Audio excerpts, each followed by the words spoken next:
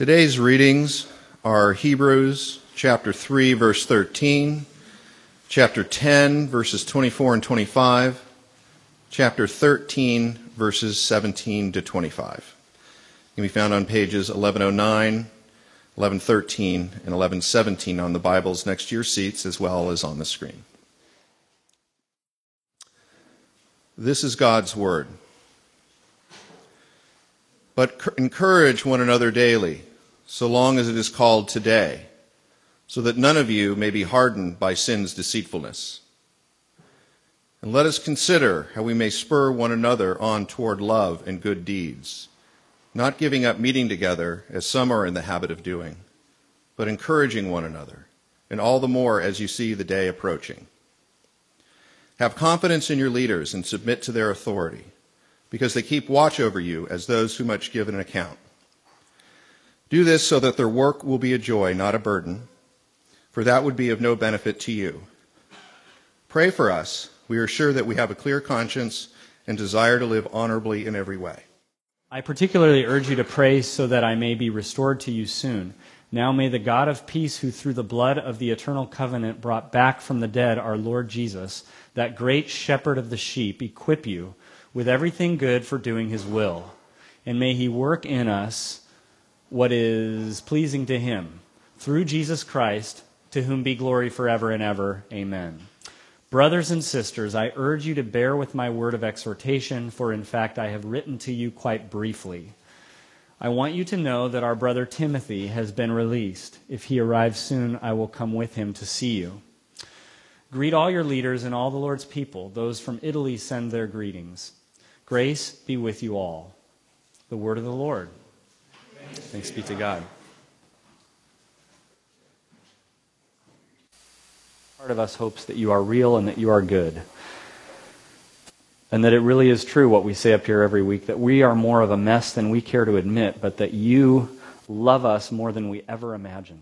And you move towards broken lives and draw us home to be with you. And you've done that through your Son, Jesus, by taking all of the mess and brokenness on yourself. Would you help us to believe that and to see that for ourselves this morning? In Jesus' name, amen. On one of the episodes of the show Seinfeld has everybody on the episode gets into a mentor-protege relationship. I know the Seinfeld fans just by the reaction there. So you've got this guy wearing army fatigues from the mailroom where Elaine works, and instead of firing him, she promotes him because she's afraid of him.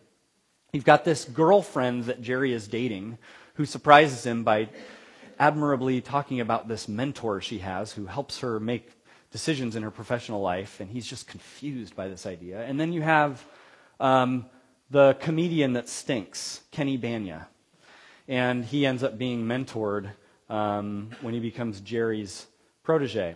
And that is the episode with some real good quotables, like the Ovaltine bit, it's the mug is round, the cup is round, why don't they call it Roundtine?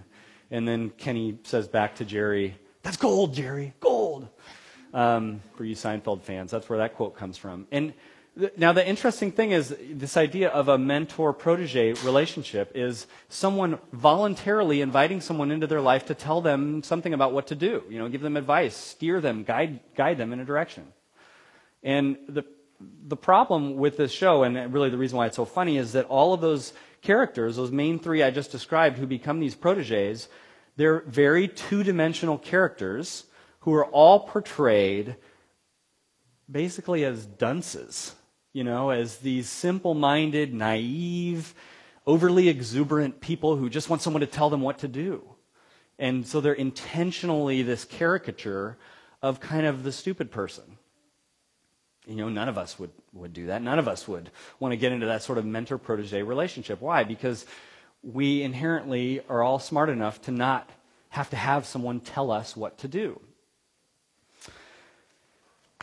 Each week we have a question in the worship guide, and you guys, fill out those little contact cards, and some of you put an answer to the question. And last week's was, why don't people like, let me get it right, why don't people like being told what to do?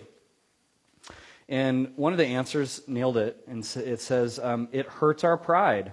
Don't I know what's best for me? We don't like people telling us what to do. We have a bent against it. In this passage that we're reading today, it's an amalgam. We read straight through it as if it was one portion of Scripture, but it's an amalgam of all the places in the letter to the Hebrews where one particular word comes up. So we put all these together, and it's the word in Greek is parakaleo, which is similar to the word for paraclete, which Jesus describes the Holy Spirit. Parakaleo means like urging or exhortation or giving counseling, bless you. And so it's this idea of speaking into someone's life. And it's translated in different ways. Encourage or urge. Those are the ways that we read it in our passage today. And so two of the instances are talking about mutual urging, mutual exhortation, mutual encouragement within the community of faith. It's calling us, the Bible's saying, don't be afraid to be the protege. Don't be afraid to enter in.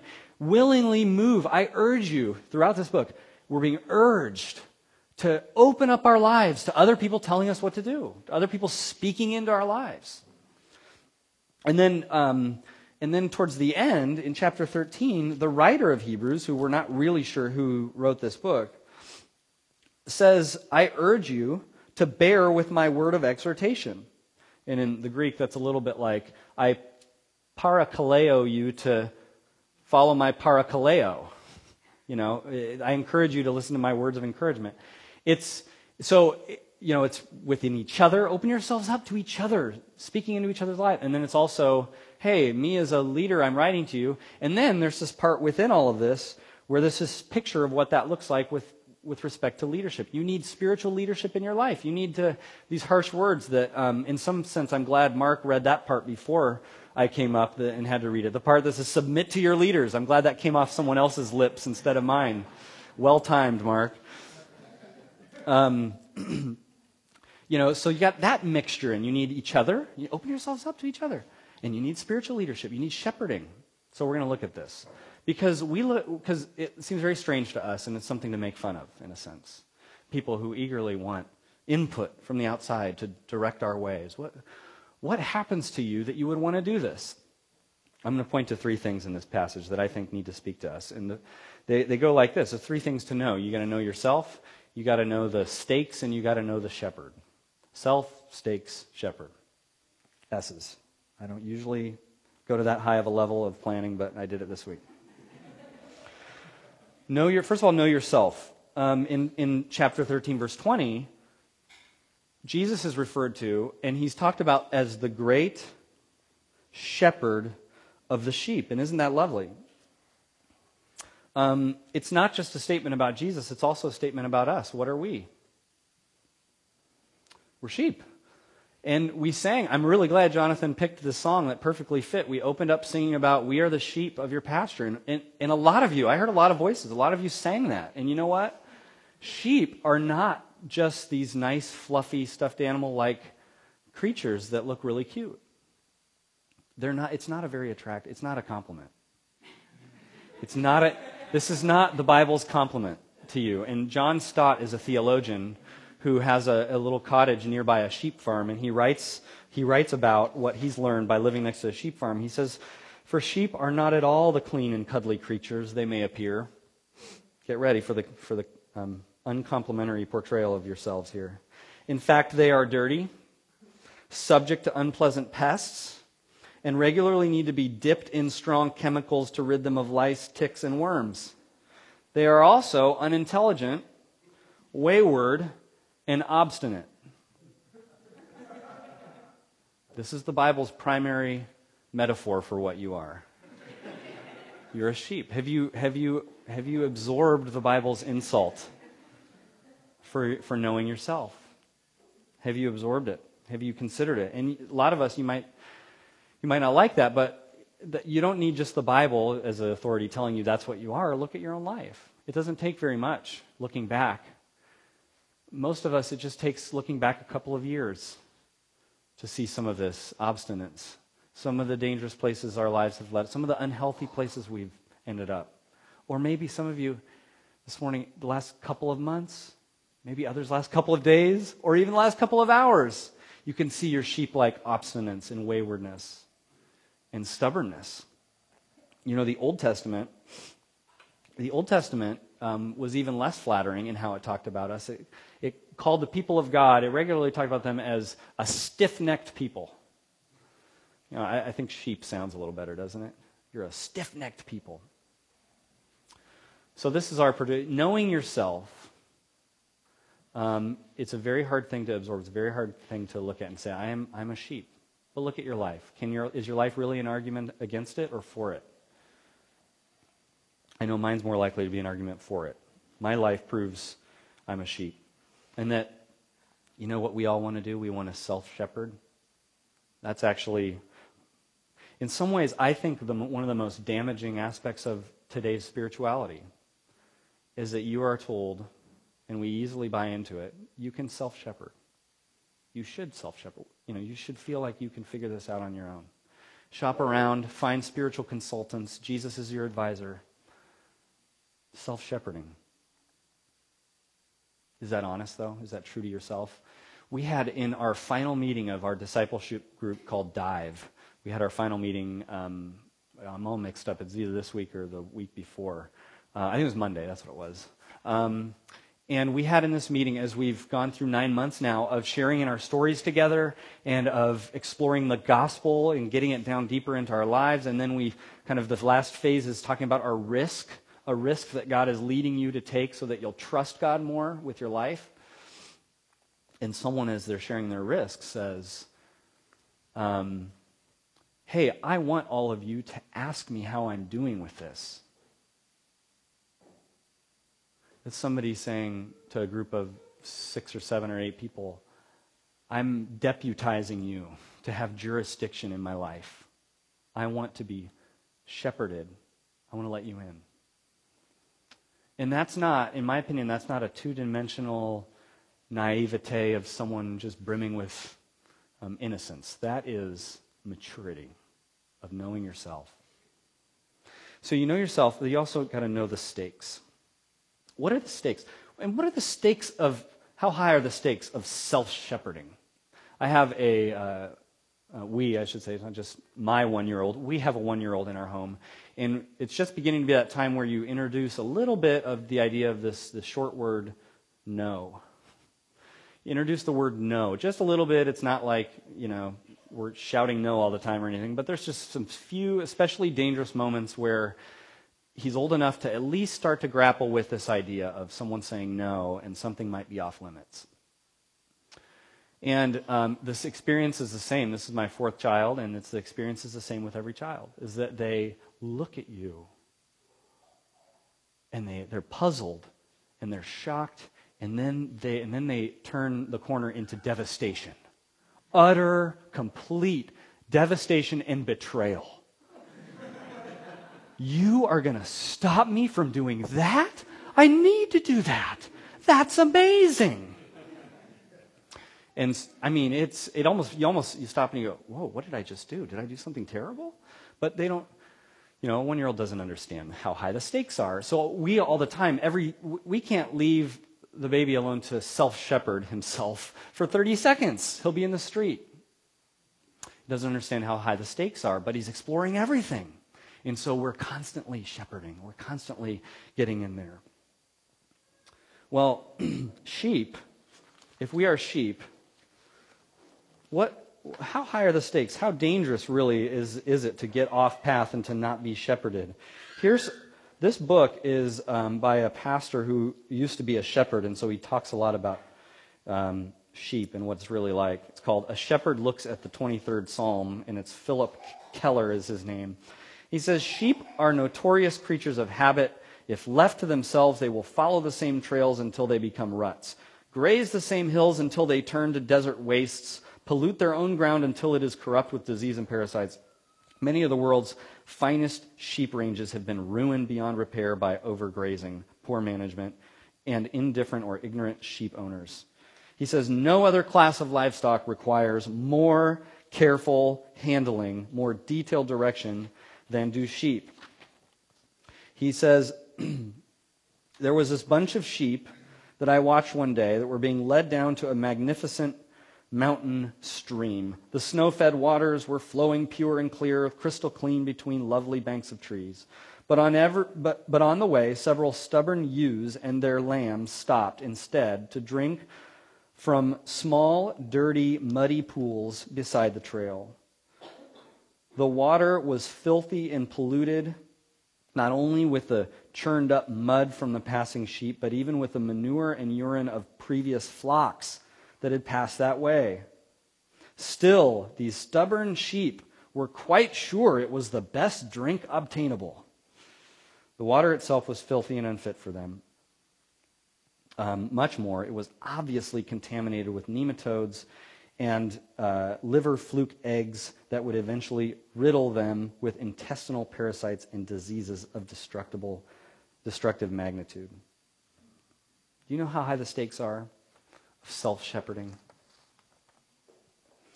In this passage, this is the way the Bible puts it.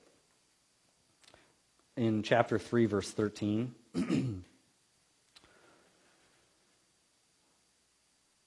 encourage one another, and then why? So that none of you may be hardened by sin's deceitfulness. It is intriguing to me that sin is portrayed in the Bible almost as a personal force. It's portrayed as having a very sneaky, tricky nature. Are you aware of that? That if this verse is true, that sin is sort of a pathway away from God in which it's so tricky and sneaky that you're becoming more and more hardened to the good path the more you're going down this other one. Another place you find this, another place I can think of where sin is portrayed as almost having this personality of sneakiness is in early Genesis when God says to Cain, sin is crouching at your door. Sneaky. It's like a predator waiting for opportune moments to pounce. Doesn't want you to know it's there. Doesn't want you to know it's very active. Have you felt the sense of the danger and how high the stakes are? It's interesting to consider it before it's too late, in a sense. Let me read this passage from Wesley Granberg Michelson's book, Leadership from the Inside Out. It's about leaders, but it applies broadly. Mature leaders, he says, not only rely on their strengths, but perhaps more important, learn how to deal consciously with their weaknesses. Through self-examination, they bring their brokenness into the light and turn towards health. Effective leaders learn how to guard against the disintegration of their inward life through dealing honestly with their flaws and vulnerabilities. And then he goes into talking about what was going on with President Clinton during the lead up to the impeachment and then the impeachment process. And he says this, kind of surprising. He says, in the aftermath of his tardy confession, Clinton did provide a helpful example, which has remained largely unappreciated by a cynical public, by forming an accountability group with 3 pastors. And he lists all who those pastors were. He says, the media dismissed this group as a canny bit of political theater, but it was, in my opinion, a genuine attempt by Clinton to grapple with his weaknesses and begin to live an examined life. Though these 3 maintained strict pastoral confidentiality about the content of their discussion, what they could share made clear that the process was real, an assessment reinforced by the fact that they all continued to meet long after the impeachment process ended. In this group, Clinton modeled what every politician, pastor, CEO, and leader needs, and I would say every Christian needs, a confidential community of faith and trust where one's journey, one's wounds, and one's hopes can be freely shared through a well-examined life, mediating the healing power of grace. Don't wait until it's too late. Know the stakes. And then the third thing that might lead you to open up your life to input. which something I was going to say at the beginning, you might have noticed the title of this is Why Join? Really, what is happening when someone formally joins a church? The main explicit difference in the transition that's happening there, or one of the main ones, is that is a point where you're explicitly opening yourself up to input from the community of faith and to spiritual leadership. So why would you do that? Well, the third reason is because you know the shepherd. You know the great and humble shepherd. In chapter 13, there's kind of a cumbersome sentence. It's a little odd in its construction. I don't necessarily know how it all pieces together. Now may the God of peace, who through the blood of the eternal covenant brought back from the dead our Lord Jesus, the great shepherd of the sheep, equip you. But what I do know about that sentence is that the blood of the covenant is mentioned and Jesus the shepherd is mentioned. And so our attention is definitely being drawn towards those concepts and those images. And when you draw your attention to this idea of the blood of the covenant, you are brought back to the big story of God's people being saved out of exile in Egypt, or slavery in Egypt. And the big piece of that salvation, that being brought out of slavery, and God answering them and seeing that they were like sheep without a shepherd, a big piece of that is the night of their freedom, when they were told by God to put blood on every doorpost, and somehow that blood of a lamb is something God was using to show this image of there's a way to get saved. There's a way to become acceptable in my presence. And then in the New Testament, we learn that Jesus is the great shepherd. But what else is he? He's the Lamb of God who was slain for our sins. He's the sacrificial lamb. In the Bible, Jesus is the good shepherd. But the way he defines it, he says, the good shepherd, I am the good shepherd, I give my life for the sheep. That's a crazy thing to say. That doesn't make any sense, and that's part of the analogy. It breaks all the logical ways of the relationship between shepherd and sheep. The shepherd can't give his life for the sheep, and plus that's stupid, because then the sheep don't have a shepherd, and they all just die. They need shepherding. Unless there's some way in which some amazing transformation can happen, where the shepherd becomes the lamb that was slain, and the sheep, through that, become transformed into somehow become the protected flock forever. It's difficult to fathom. It's difficult to put these pieces together. The shepherd becomes the sacrificial lamb to save the flock. What's going on there? And how does that connect with you? How do we enter into that? And sometimes you just need a children's book to figure these things out. The Princess and the Pig. It's one of my favorite books that I've been reading to my daughter.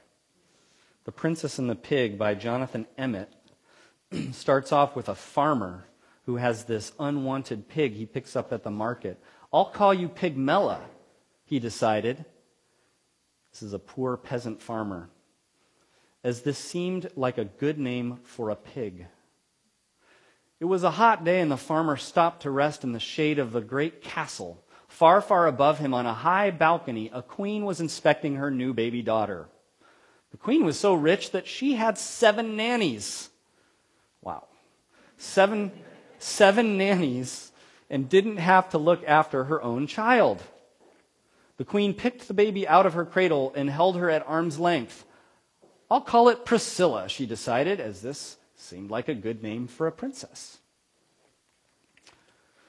A moment later, a wet, squelching noise came from the baby's diaper, closely followed by an awful smell. Yuck! Shrieked the queen, dropping the baby and running off to find the royal nannies. She left so quickly that she didn't notice she had dropped the baby over the edge of the balcony. It's a scary kid's book. Down, down, down the baby went into the farmer's cart, and up, up, up flew the piglet into the princess's cradle. Any of you theology people know where this is going? When the queen returned and found the piglet lying where the baby should have been, she let out an even louder shriek and fainted into the nanny's arms. The king thought he knew what had happened. A bad fairy has done this, he explained. The fairy wasn't invited to the princess's christening, so she's turned the baby into a piglet to get her revenge. It's the sort of thing that happens all the time in books. Meanwhile, the farmer had returned home and was surprised to discover a baby girl lying where the piglet should have been. The farmer's wife thought she knew what had happened. A good fairy has done this, she explained. The fairy knew how poor and honest we are and how badly we wanted a child, so she turned the piglet into a baby. It's the sort of thing that happens all the time in books.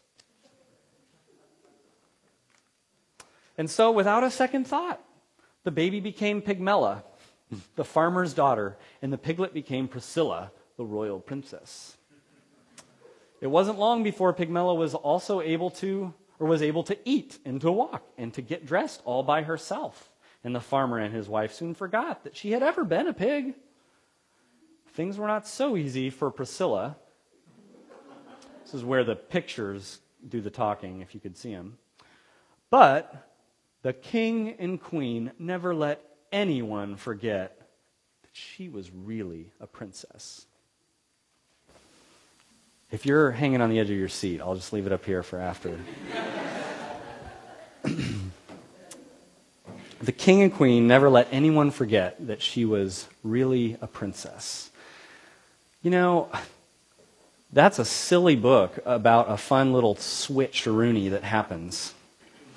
And the Bible's picture of the shepherd is the same, only it comes with the force of saying, no, this really changes things. There's a switch that happens when Jesus goes to the cross. The shepherd becomes a sacrificial lamb in your place and takes on all the obnoxious stubbornness and all the penalty of being a wayward sheep that should fall on us, and he becomes the sacrificial lamb to hold all of that. And what happens to us is very similar to what happens in this book, is that we get transported into the castle of the great king as his child forever. You know, we were stiff-necked people, but God also saw in us redeemable material that we could come in, as he used to also call us in the Old Testament. He used to talk about Israel as my child, my firstborn. That was another way that Israel was talked about. And God saw all along that he could pull us back into the castle. He could find a way for us to be permanently at home as princesses and princes in his royal courts, never to be let out again, never to be dropped. It can never change. He'll never let anyone forget. He doesn't want you to ever forget that you really are a princess and a prince in the home of the great king. Do you know that? That's where the shepherding analogy goes. And that's how, if you know that, if you know your identity is secure with God, that you're not struggling and fighting your whole life to be acceptable in the courts of the great king, that's all established already by the great shepherd becoming the lamb. If you know that,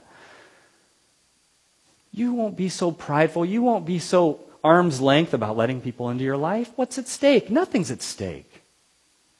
In fact, you've got everything to gain. You've already got all you need. What more could you gain is but to know even more consistently in your life that your identity is as the child, the firstborn child of God. Are you aware? It all comes down to the Lamb of God. There's actually a slide. I don't know if we can get it up, but I think it would be like the next one. Do you want to try it? There's no slide? This is how it goes. This is an old thing. If you know it, you can say along with it. It goes, Lamb of God, who takes away the sin of the world, have mercy on us.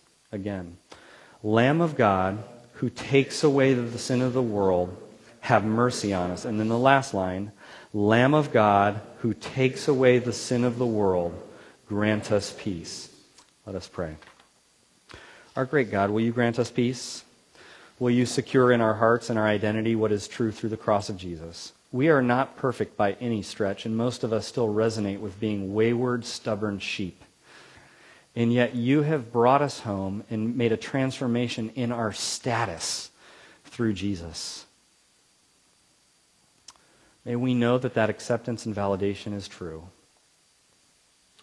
And may it inspire us to seek to live more accountable lives, less fearful and prideful lives, lives ready to allow input and guidance so that we might stay more securely on the castle grounds of the great and gracious King, the shepherd who became the Lamb, in whose name we pray. Amen.